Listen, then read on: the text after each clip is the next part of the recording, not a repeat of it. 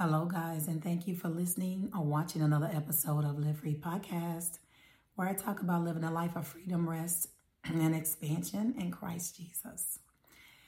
So, I've been away for a week, and as you can see why, I had a sinus infection, and I just wanted to take a moment to rest. Voice is still not at 100%, but nevertheless, I'm pushing through. I won't be on here long. I just want to give a quick word and want to just thank you for tuning in. And as you can see from the title, God wants me to label this one, put some respect on it. Put some respect on it. So as I was studying, and he actually gave me this word a few weeks ago, but of course, because of my sinus infection, I haven't been able to get on. And I believe resting in Jesus, even physical rest, is a great thing. We don't always have to be doing something. So my voice is finally coming back. So I'm going to get on here, give this word. I pray that it would bless you immensely.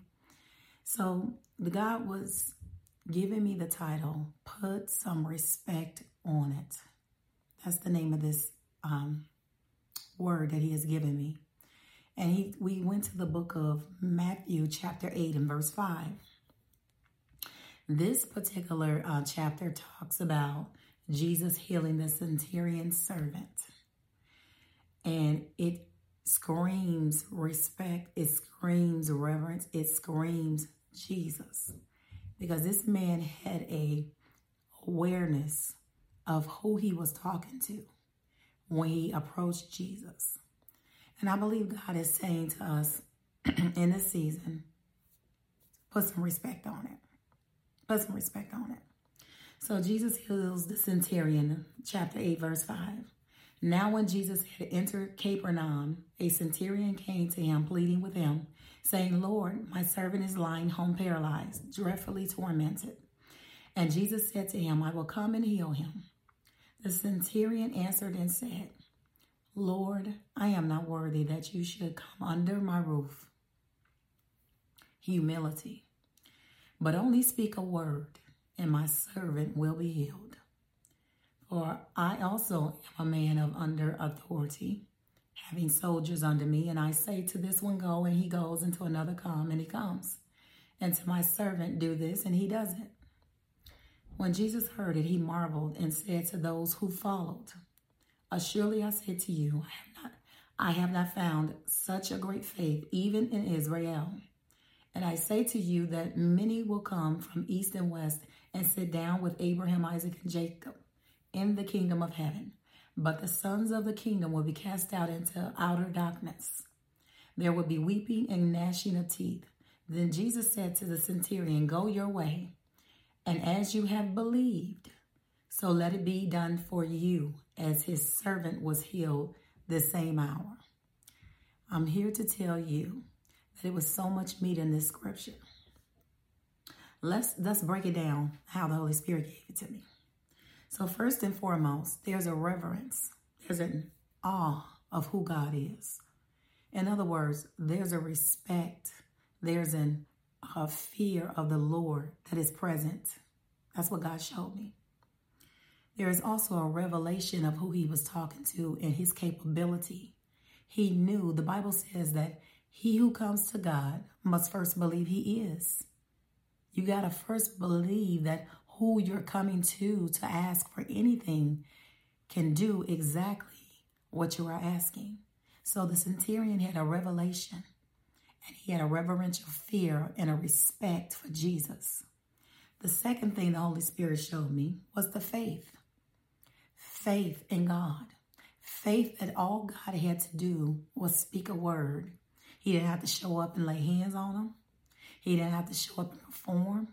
He just said, send a word, not your presence, your word. Okay? So there was a God kind of faith to believe God the way he sees himself. Okay? So God wants us to see him the way he sees himself. And I believe we can have the God kind of faith to move mountains into level plains. The other thing is a humility. Humility is key. Is key. Because in order to see God the way he really is, there has to be a humbling about you. That you know there's something greater. There's something more powerful. There's something that can take care of the situation. He was not worthy for Jesus. Knowing that even though he was a man in a position of authority, he still understood how to go under authority. And then the other thing is mentioning Abraham, Isaac, and Jacob. A true kingdom believer, he referenced these believers, right? Abraham, Isaac, and Jacob in the kingdom of heaven. And then he also said the sons of the kingdom will be cast out into outer darkness. So what is God saying? He's saying being an Israelite does not guarantee you a seat at the table in the kingdom of God. Just because you're a Jew, just because you go to church, come on. Just because your mama was saved, your grandmama was saved, just because your siblings are saved, does not guarantee you a seat at the table in the kingdom. But what he was saying here is he was mentioning Abraham, Isaac, and Jacob. But rather the faith like a centurion is what qualifies you to be in the kingdom, right? Where's your faith? Your faith is in God. His faith was in Jesus' ability, Jesus' authority, the person of Jesus, the God who Jesus was. So not necessarily just saying because you go to this church or because your mom was saved or because you prayed the sinner's prayer, but your lifestyle is something totally different, doesn't qualify you a seat at the table. So mentioning Abraham, Isaac, and Jacob is saying not all Jewish people would be excluded from heaven, and just that citizenship in Israel would not provide anyone a place at the table. So just because you was born in Israel don't mean you're going to heaven. Don't mean you know Jesus. So there's a lot of meat in this passage of scripture. And I really believe God is just saying to us as a body of believers, put some respect on it.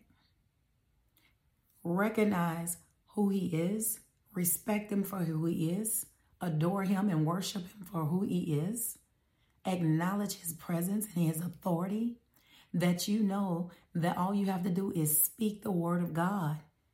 And the power of God will be made manifest in your life.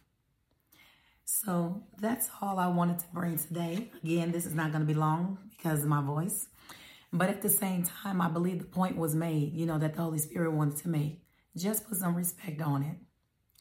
Put God as a priority. He'll make you a priority. That's the word. Thank you so much for tuning in, guys. I wanted to stick my head in here and to say hi to everyone. And thank you so much. Please continue to pray for me as I'm praying for you. Thank you for subscribing to my channel. I love you guys. And until the next time, I will see you in the next video. Bye, loves.